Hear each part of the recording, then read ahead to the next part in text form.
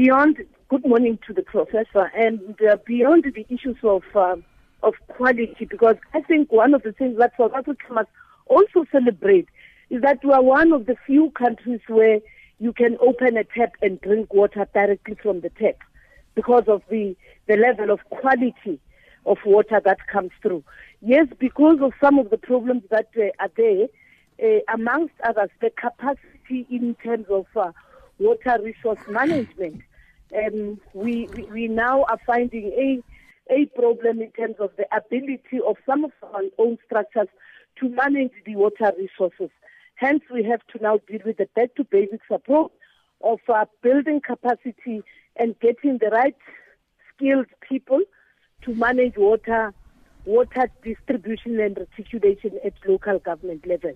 Secondly, we need also as South Africa to diversify our water sources.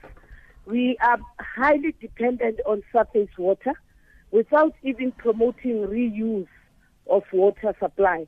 We are not even managing better the use of groundwater.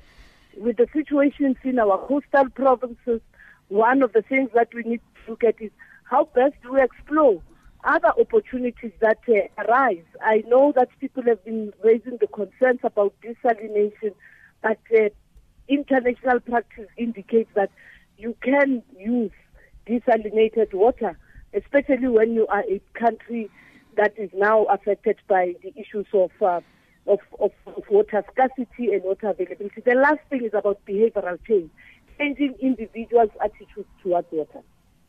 And I think, we can all agree on that. Someone asked earlier on one of our social media platforms why we are not looking at using seawater, for example, to flush our toilets, especially for coastal areas, Minister.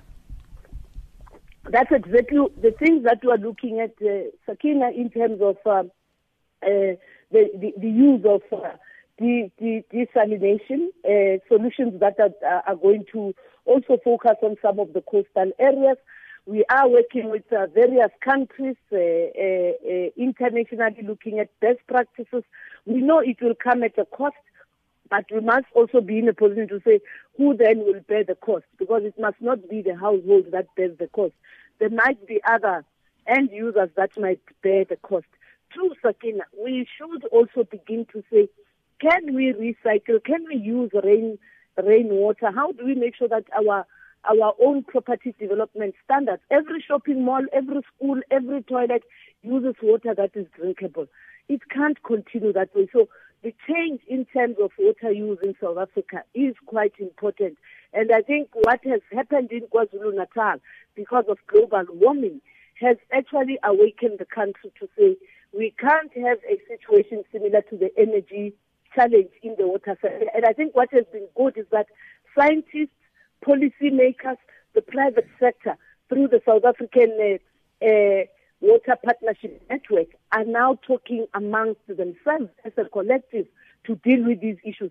I also said, let's include civil society, particularly the young people and women, because women also tend to be the bigger, the larger water users in our community, not only as those who collect water, but also for hygiene and many other purposes. Young people in terms of the skills that are required, and even in terms of bringing in a new culture in terms of water use.